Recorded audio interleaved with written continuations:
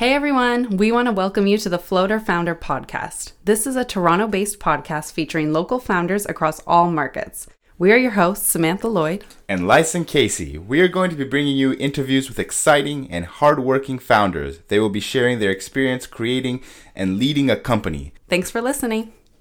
Hi everyone, you're here with Floater Founder. I'm your host, Samantha Lloyd, here with my co-host, Lyson Casey. Hello everyone. And today we have the pleasure of interviewing Justin Tuin, the co-founder and CEO of LowestRates.ca. So thank you for hosting us in your office today. No, thanks for having me. We're really excited to have you here. So tell us, what is LowestRates.ca? The easiest way to explain LowestRates.ca is that we're like Expedia, but instead of allowing Canadians to compare flights or hotels, we allow Canadians to compare personal financial products.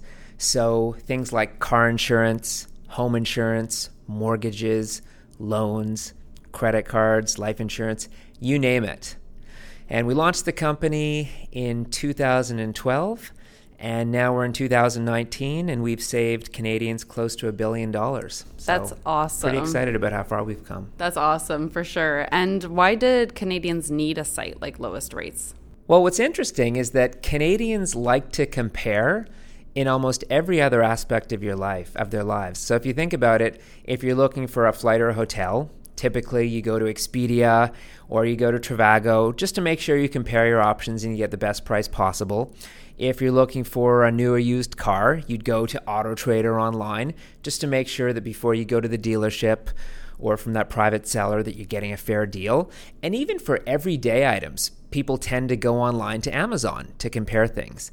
But when it comes to where Canadians spend most of their money, which is actually on personal financial products, things like their mortgage interest, credit card interest, their car insurance and home insurance, Canadians typically have not compared.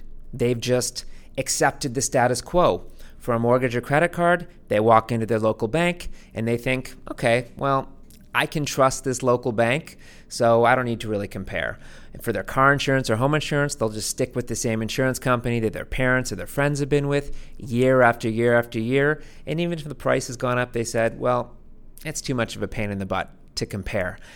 And this is costing Canadians. It's costing Canadians on things like insurance, hundreds or thousands of dollars per year. And on mortgage, it's costing them thousands or tens of thousands per year. And so we've really tried to make it easy for Canadians to make better financial decisions and to leave more of their hard-earned money in their pocket instead of spending it needlessly when there are better deals available for them.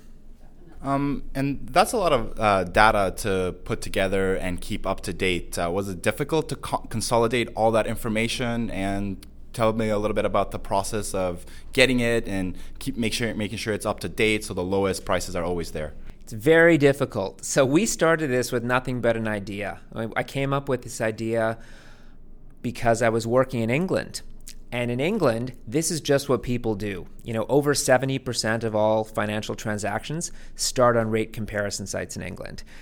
And so came back to Canada and we had this idea. We said, hey, this should exist in Canada.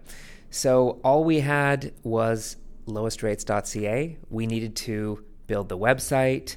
We needed to find the financial partners, so the insurance companies, the credit card companies, the mortgage companies to work with. And then we needed to build the comparison engines. And as you say, that's a lot of work.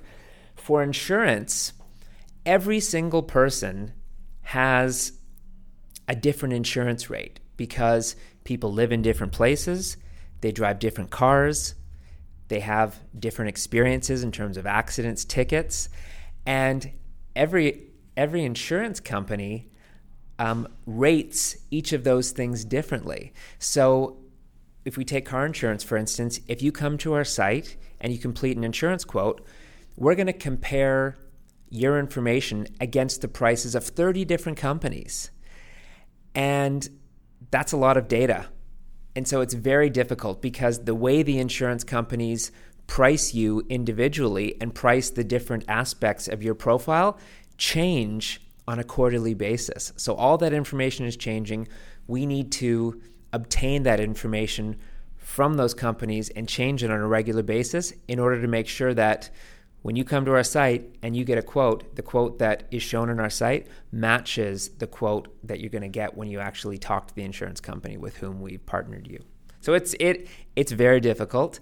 I always say it's a little bit like a duck swimming. On the surface, from a consumer standpoint, it looks really easy. You come to our site, takes 3 minutes, you get 30 different prices for free, but underneath the surface, we're swimming like crazy trying to get all that information for you and to make it look as easy as possible. That's great. And you mentioned at the beginning it just kind of started with an idea. Do you want to talk about the beginning process and launching this business? Yeah, absolutely. So started from scratch in 2012. As I said, we thought it was a great idea because in Canada, in other verticals like travel and like cars, people were comparing online. And then in other countries like England and Australia and the US, they were comparing online for finance. But in Canada, they really weren't. There were very few companies doing this in Canada. Less than 10% of the population had ever heard of a financial rate comparison site. So we saw a real opportunity. There was a lot of risk, though, because I went from the corporate world where I was a senior executive making, a very good compensation package to this where I didn't pay myself for 3 years. We started with $150,000 and we said we're either going to take this $150,000 and make this company work, or if we run out of money, we've got to go back to the real world and just go back to working for somebody again. And it was difficult because with $150,000, you really have to be careful with how you spend the money, right? And we had to build everything from scratch. We had to build the website from scratch. We had to find the partners. We had to figure out a way to get people to come to the site. And so that resulted in me being everything from the CEO to the person who takes out the garbage. And I think that it's been useful because it's provided me with an appreciation of what it takes to do the different roles in the company. But it was definitely hard. For the first 3 years, as I said, didn't pay myself anything.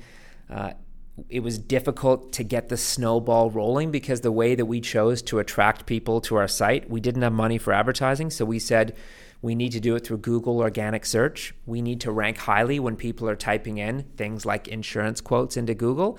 And to do that right takes time. But as time went on, tens of people turned into hundreds of people. Hundreds of people turned into thousands. And then when you start getting that number of people, thousands turned to tens of thousands, to hundreds of thousands, to millions. People started to have positive experiences on our site. They would tell their friends and family. They would come back. And that gave us more negotiating power with insurance companies, mortgage companies, etc., to want to be in our site because they felt like if they weren't on this site, that they were going to miss out on something big. That's very cool. That's awesome. Yeah, now we are, for the past 3 or 4 years, we've been the fastest growing financial company in Canada, one of the 10 fastest growing companies in general from a revenue standpoint. And like I said, I'm super proud that we've saved Canadians close to $1 billion.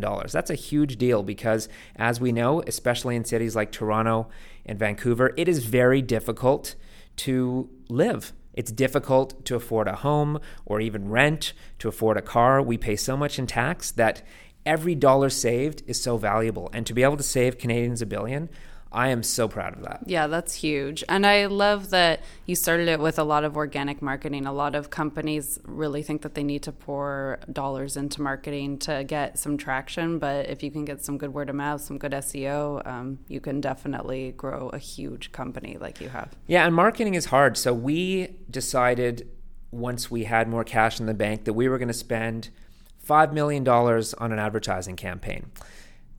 And that might not sound like a lot, but for us, who has never raised any capital and who had to generate that $5 million ourselves through our cash flow and our profit, that was a big risk.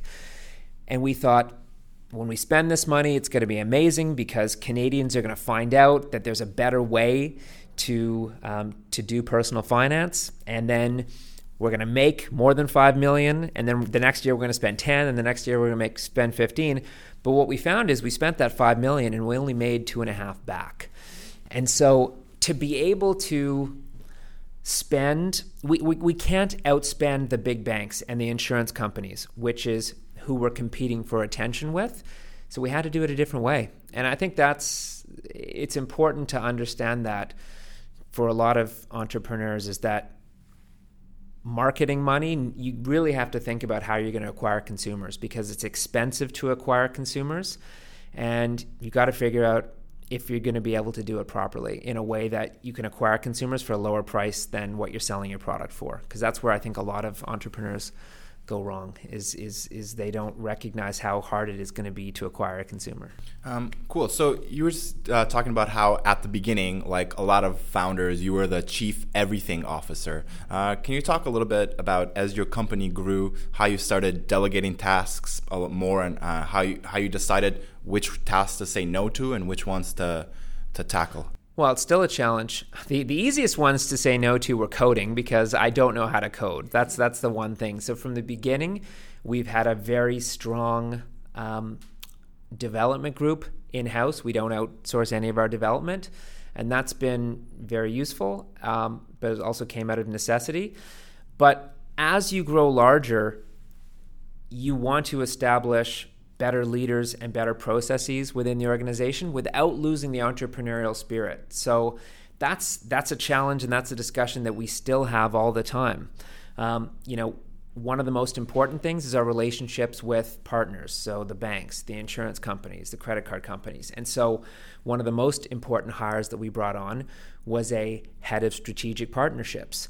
And that was scary at the time, because we had to pay a very large compensation package for that. You're not going to be able to get the best people if you don't pay them properly, because they're going to get that money elsewhere.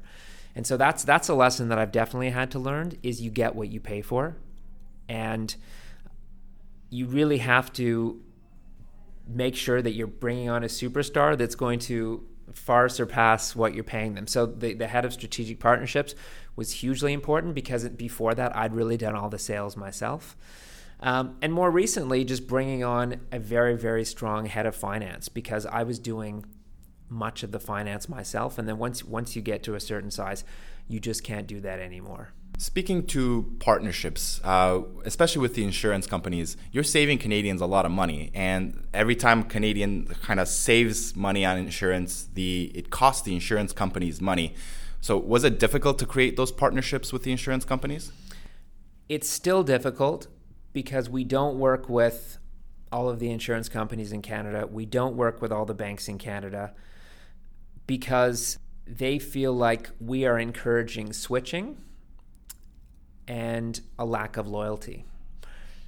Whereas the way that we look at it is, look, the genie's out of the bottle. Canadians are going to find ways to save money. They've found ways to save money in every other vertical in their lives. This is where they spend the most of their money. This is going to happen. So how can we work with these companies and be a good partner? Well, their cost of acquisition, so how much it costs them to acquire a consumer, is much cheaper with us, because the way we work is we charge them for a lead. So let's say you do a car insurance quote. We've compared 30 different insurance companies for you.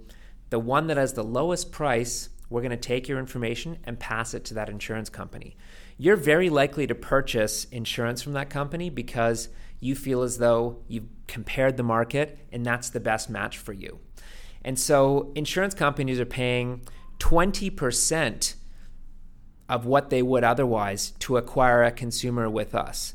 So while that consumer may not be as loyal moving forward, they're paying a lot less to acquire that consumer. And the other thing is that this is just what the younger generation is doing. They're going online, and they're not going to if they don't capture this individual through a site like ours, they're not going to capture this person. So we've had to kind of demonstrate to them why this is where people are going. This is where the industry is going. This is how you capture the next generation of drivers and the next generation of homeowners. So it's definitely a conversation, but it's reality. It's what's happening. Whether companies like it or not, this is what's happening. For sure. And I can't imagine purchasing most things nowadays without comparing. Like it's Why second would you? nature. Yeah, like you go online and you look. I remember one of the other reasons that I started this is my mortgage came up for renewal.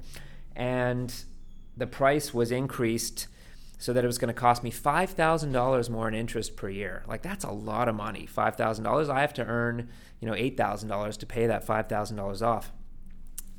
And I said to my bank, I've been with you literally since I was born. Why are you suddenly increasing my my mortgage rate? And they said, sorry, Justin, there's nothing we can do about it. And so I really couldn't afford that increased mortgage interest. So I went and I took the time and I met with the other different banks, and that took me a lot of time and it was a real pain, but I was able to get a better rate than I even used to have. And then I took it back to my bank and I said, look, this is what I got from someone else. I'd rather stay with you because all my other products are with you. And they said, you know what? Good news. We'll match it. And I said, what the heck? You made me go through something that probably took me a week in total time just to give me the rate that you wouldn't give me in the first place? That's not very fair. Like, should I really have to haggle about something as big as a mortgage? And something similar to this happened to me in insurance. And it just, the combination of the fact that this really occurred in the UK and then this personal experience kind of crystallized the fact that we need this in Canada. It's not fair. Canadians don't have time and don't have the knowledge to know when they can negotiate, when they can't negotiate, what they should be thinking about. The government doesn't teach this, schools don't teach this. Personal finance literacy is very low in Canada. So we're here to help Canadians make better financial decisions. Yeah, I agree that especially for millennials, I mean, like, thankfully things like lowest rates and like simple tax and products like that are out there, but I don't know how we would do it otherwise. And you make bad decisions. Yeah, you would make bad decisions. You waste money. Cost yourself a lot of money. And I do think the education system needs to step up and teach this to people. Do you see that happening at all? In bits and pieces. I really think, though, it's incumbent on Canadians to educate themselves, because I don't know. I don't know. The thing is, it's very difficult to actually care about these things until it's actually your problem. Like, if kids in elementary school or high school were taught this, they're not going to care or listen because they don't understand it. They don't have a mortgage. They probably don't even have a credit card. They might not even drive. Until this actually becomes your issue, it's difficult to really care about it. So I think it's incumbent on, when you need to make these decisions, when you're thinking about renting and you need insurance, or when you're thinking about buying a car or a house or getting a credit card, that you educate yourself. And so we take education hugely seriously. We don't just compare rates for Canadians. We also have an entire content series. We call it our Money Minded blog. Like, it's basically like an online magazine where we write articles all the time that answer Canadians' most common financial questions. So we hope to be a one-stop shop where not only can you have your questions answered, but also once you've answered that question, you can actually like compare and purchase the best rate also. But I think it's a problem in Canada that most Canadians don't even know they have. Most Canadians don't even know that they're financially illiterate and that they're making poor financial decisions. Yeah, I think there's a lot of trust in the big banks or the bank. I mean, like you said, that you've been with it forever. I know I've been with my bank literally since I got my first debit card, and a fear of switching away and having to move everything around. It just seems so inconvenient. So definitely there's a huge gap in knowledge there. Yeah, making things more convenient is a big step that we're trying to help move forward, right? Like, what we want is for someone to be able to come to our site and compare, and then to be able to purchase that product online. And in many cases, that's not the case. They need to compare online, and then they still need to get on the phone with an insurance company and go through their information again to make sure that it matches.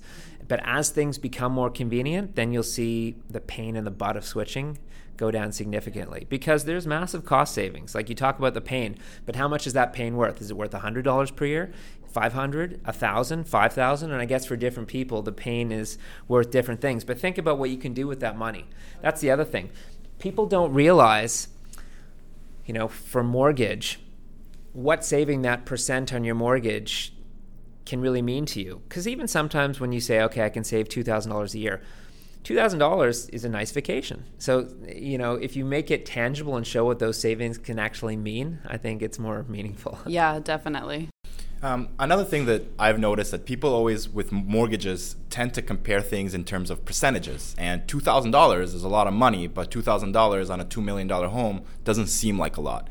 And that's kind of like one small thing. But what would you say is your number one piece of financial advice that you could give to anyone listening? I'd say it's really just to educate yourself before you make a decision, and don't rush into a decision, and don't be pressured into a decision, and really understand the motivation behind the person whose advice you're getting. Because the beauty of lowestrates.ca, our only motivation is to save Canadians money and to help you make better financial decisions. We don't even have banner ads on our site because we don't want to unduly push one company over another. And so when you're at a bank and you're receiving financial advice, you need to think about, okay, what is the motivation behind this advice? Is this bank really offering me what's right for me? Or are they only offering me this because they're getting a special bonus because of this product? Or what is their motivation? Or if you're dealing with a person who sells you mutual funds or financial devices of that nature, okay, how does this person get paid? I think it's really important to educate yourself on this, to understand the motivations, and to compare. And then you can make the right decision. And never be pressured.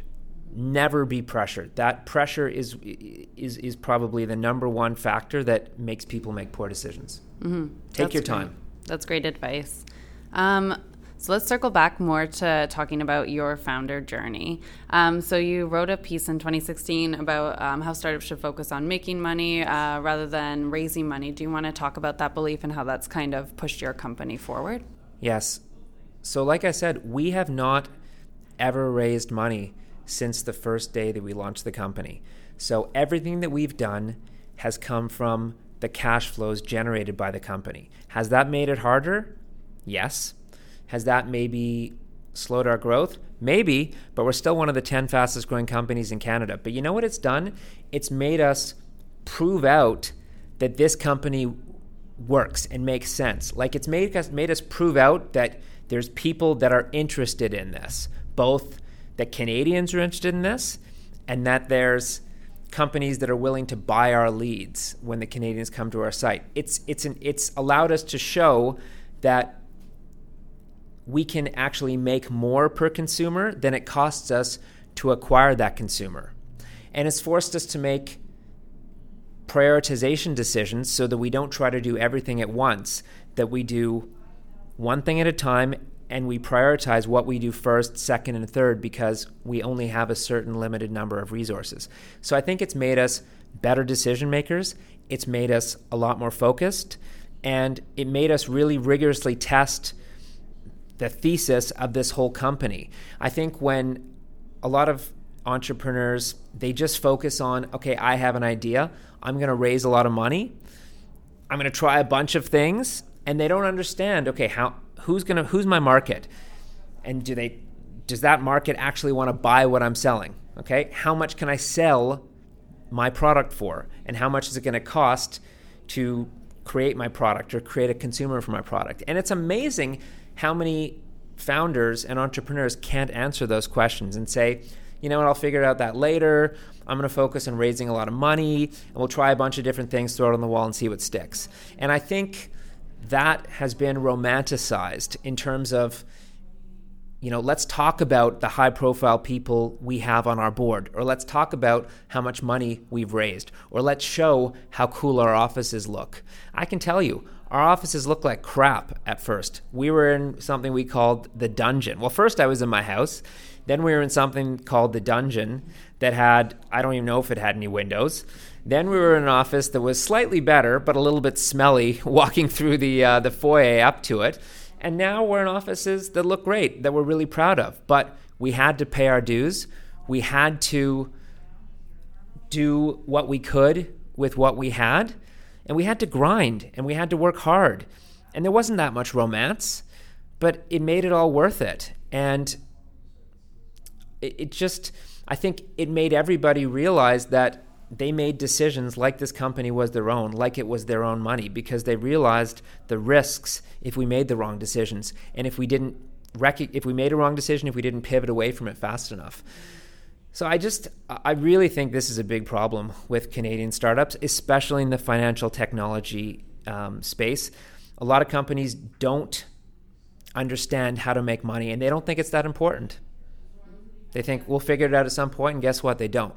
And then they go to business, and then they have to let all their staff go. And that's something that I've never been comfortable with. Like, that is a nightmare for me to have to. We've never been in a position where we've been close to not being able to meet payroll. I couldn't live with myself. Mm-hmm. Yeah, definitely. Even shows, though I love the show Silicon Valley and things like that, there's, even though they like to show the nitty gritty of it, there is still a ton of romanticizing surrounding startup culture, basically. Yes. And startup culture, it's not romantic. It is very hard. It is far easier to work for a company and get a paycheck than it is to start something from scratch. Mm-hmm. Definitely. Like I have worked at a very senior level in the corporate world, and it does, and I thought I was working hard, and I thought there was a lot of stress. It doesn't come close to comparing the level of stress, the amount of commitment that you have to put in when you start something from scratch. It's not work, it becomes your life, and you have to be okay with that, and you have to be happy about that. And I am. We've been offered massive amounts of money for the company, and I don't even think about it because I love this. I love what we're doing. I'm proud of what we're doing. I'm excited about the future, but it comes at a cost. Like, I work a lot of hours. I have to sacrifice certain things that I used to have time to do. If I go on a vacation, I'm still probably working 4 or 5 hours a day. And in my mind, I'm always thinking about things in the company. And that's not necessarily a bad thing. It just is. It just is. And I don't think to be successful, at least starting something from scratch for the first number of years, you can be successful if you don't take that approach, because it's just too hard. There's just too many impediments to success that if you don't grind and really work through it, it's just not going to happen. Cool. So I totally think that a company's revenue and user numbers speak for themselves. Can you tell me about something that either you did in the past or are doing now that's led to the largest user growth or revenue growth for you? The way that we generate most of our traffic is through Google organic search. So when you type in a lot of financial terms into Google, specifically insurance terms, we rank first, ahead of every insurance company, every bank. And so that's huge for us because those consumers don't have a variable cost for us to acquire, right? They're coming to us for free. And so that enables us to be highly profitable and invest in other growth areas. So that's been really, really important. But I think why we're really successful is we're very long-term focused, and we're very focused on treating consumers right and treating partners right. So we always ask ourselves when we're making a decision, is this going to delight the consumer? Is this going to exceed the consumer's expectations? And same when we're working with partners. Is this going to help our partner grow their business, drive more revenue, generate more consumers, become more profitable, whatever their goals are? And it's caused us to make short-term sacrifices for long-term benefit. And I think that's very, very important. I think you need to work that way. You can't be looking for quick wins. You can't look to try to pull something over on someone because you're going to get caught. And what I'm here to do is to create, the goal here is to be the first place Canadians go when they have a financial decision to make, period. So where's that right now? That's the bank. They walk into the bank and they just assume that's where they're going to get their best rate. But we want to be the Expedia or the Trivago of personal finance, and there's no reason why we can't get there. But to get there, we have to make the right long-term decisions, even if it means short-term pain sometimes. And I know that you guys recently won the Startup Canada High Growth Entrepreneurship Award, so congrats. Do you want to talk about that process and how that went? Yeah, it was great. Yeah, we won the award for being the fastest revenue-growing Canadian company, entrepreneur-led company, which is a huge achievement. We won it over Canopy Growth, and the cannabis segment is going crazy. So to be able to win over such high-caliber colleagues is incredible, and it's meaningful. And it's just unbelievable. It's just unbelievable when we look back and see where we've come to where we are right now. But it's nice to win those things. The reason that we try to win those things really is just to increase our credibility, because the banks have such credibility, right? Canadians trust the banks. They know the banks. They're the 6 largest companies or most profitable companies in Canada. So how do we get Canadians to trust sites like lowestrates.ca? Well, we try to win these types of awards to show, look, millions of Canadians have trusted lowestrates.ca. We've saved Canadians close to $1 billion. So that's, it's nice to win these awards, but it's more meaningful what's behind them. So what we've done to be able to win them. It also really helps from a hiring perspective to have this sort of credibility, because, for us to get where we want to get, we need to have the best people. And the best people, to leave something that's more of a known quantity to go to something that's, I wouldn't call us a startup anymore, but still a growing, more entrepreneurial company, it takes some convincing. And these sorts of badges or awards really help. Cool. On a personal level, I love what you guys are doing. In Ontario especially, I feel like insurance companies have too much power and consumers don't have enough power. Why, in your opinion, why is insurance in Ontario so much more expensive, car insurance specifically, than our neighbors in Quebec? Right. Yeah, it's actually not the insurance company's fault, because I used to think that too. I used to think the insurance companies were massively profitable and they're just raking in the cash and they shouldn't charge as much. But that's not the case. Actually, in Ontario right now, a lot of insurance companies don't even want new business because they're paying out more in claims than they're actually generating what they charge. The main reason is fraud is rampant in Ontario.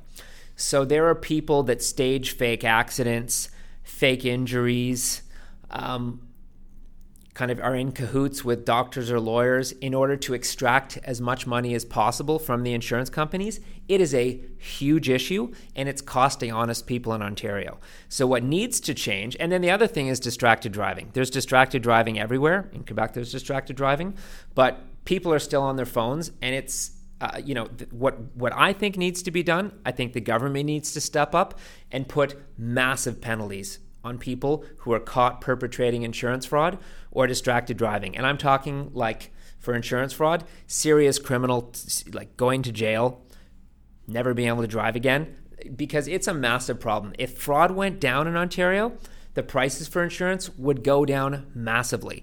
And it's a problem because insurance companies are now pulling out, and the fewer companies that are in Ontario, it means there's less comparison, so prices are getting even higher. So this is something that I learned about. I knew nothing about this before I started this because I thought the same as you. The insurance companies are gouging us. But most insurance companies, if you look at what's called their loss ratio, they're losing more on what they're paying out than what they're bringing in. It's crazy. Why is Ontario so much more fraudulent than Quebec and things like that? It's a good question. I think it's a combination of maybe the population is larger, so this is more organized. Maybe there's fewer penalties. Don't know. But it needs to change. Yeah. It absolutely needs to change because it's crazy. Yeah, and insurance rates definitely for living in the city, you pay a ton every year. Yeah, and because in the city, that's where insurance fraud is the highest, in the GTA. It's also where accidents are the highest because there's more population together. If you're in a rural area, you're going to pay a lower cost because fraud is lower, fewer accidents, etc. But it needs to change. Time for the rapid fire. So these are just kind of fun questions. I'll ask the first few, and then Lizen will ask the next few. So what is your favorite spot in Toronto? Probably wherever my daughters are playing soccer right now. I'm really into watching. I have a 6-year-old and a 9-year-old, and I'm really, I guess in a way, living vicariously through them and watching them play soccer. So, outside on a beautiful summer day on a soccer field, watching them play soccer. And what is your favorite thing for you to do to relax?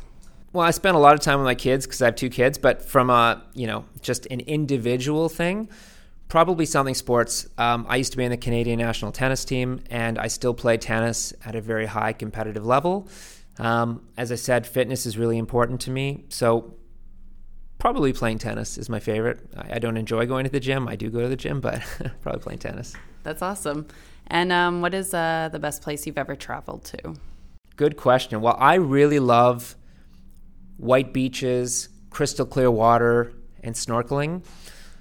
I recently went to Anguilla in the Caribbean, and you can't fly there unless you take a private jet, which I didn't. You need to fly into St. Martin, and then you take a boat to Anguilla, and it was amazing because the island, there weren't very many tourists. The beaches were just unspoiled and gorgeous, crystal clear water, amazing snorkeling, incredible food and music. So recency bias, but I'll say Anguilla. And is there anywhere that you'd live outside of Toronto? Yes, well, I grew up in Vancouver, so I'd love to go back there at some point. Toronto's an amazing city. You can do anything you want, anytime you want. What I don't like about it is I don't get to see the water in the mountains as much, and also I don't like the cold winter. So I would live in Vancouver. I would also live in Grand Cayman, so Cayman Island. I go there every year for vacation, and I love it. I think it has the beauty of the Caribbean with the infrastructure of North America. I have a few friends who've moved down there, and they love it. We actually almost moved down there a few years ago, but maybe in the future. So those are two places I would definitely live. Okay, cool. Anyway, Justin, thank you so much for agreeing to redo some of the questions with me. So first off, who is the coolest person you know? That is a very difficult question, and I think I have an unconventional answer. I'm going to have to say my two daughters. So one of them is 9, and the other is 6, and they just look at the world in such an interesting, funny, and really insightful way because they're looking at it with fresh, optimistic eyes that I always get a massive laugh and just feel like really inspired by the way that they look at the world. They're not jaded by personal experience, and it kind of is a reminder to me to sometimes look at the world the way a child does. Amazing. Who has been your favorite teacher? Experience. I've had a lot of great bosses and a lot of great teachers, but the best has just been doing things and making my own mistakes and seeing what works and kind of iterating over and over. Cool. And what is your go-to karaoke song? This is going to be very embarrassing, but it's Baby Got Back by Sir Mix-a-Lot. Yeah, I've been known to do that a few times, but probably shouldn't have shared that in public. Well, thank you for sharing it. And what was your very first job? My very first job was as a tennis coach. So I played tennis and I was provincially and nationally ranked, and I coached from the age of 13 through to 22. Oh, amazing.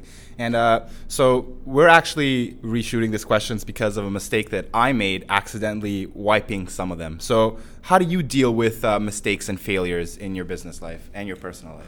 Well, I think making mistakes and failing are actually good indicators of success. I think if you don't try new things and if you don't attempt things, then you have no chance at failing. There's the saying, you never make a shot you don't take. I think it's important to try new things, to take shots, but what is important is you don't make the same mistake more than once. So I always say to the team, and I always hold myself accountable to this, I can make a mistake once, but I'm not going to make the same mistake again, and I'm going to learn from it. And I think that's hugely important. Anyways, thank you so much for doing this. This is all the questions we lost. So thank you so much for taking a little bit of time out of your day to do this with me. And I really appreciate you sitting down. Thanks a lot. It's a lot of fun. Thank you. We wanted to thank you so much for coming in. We had such a great time interviewing you for Floater Founder. And thank you so much to our listeners. We are so excited to share more founder stories with you. Until next time.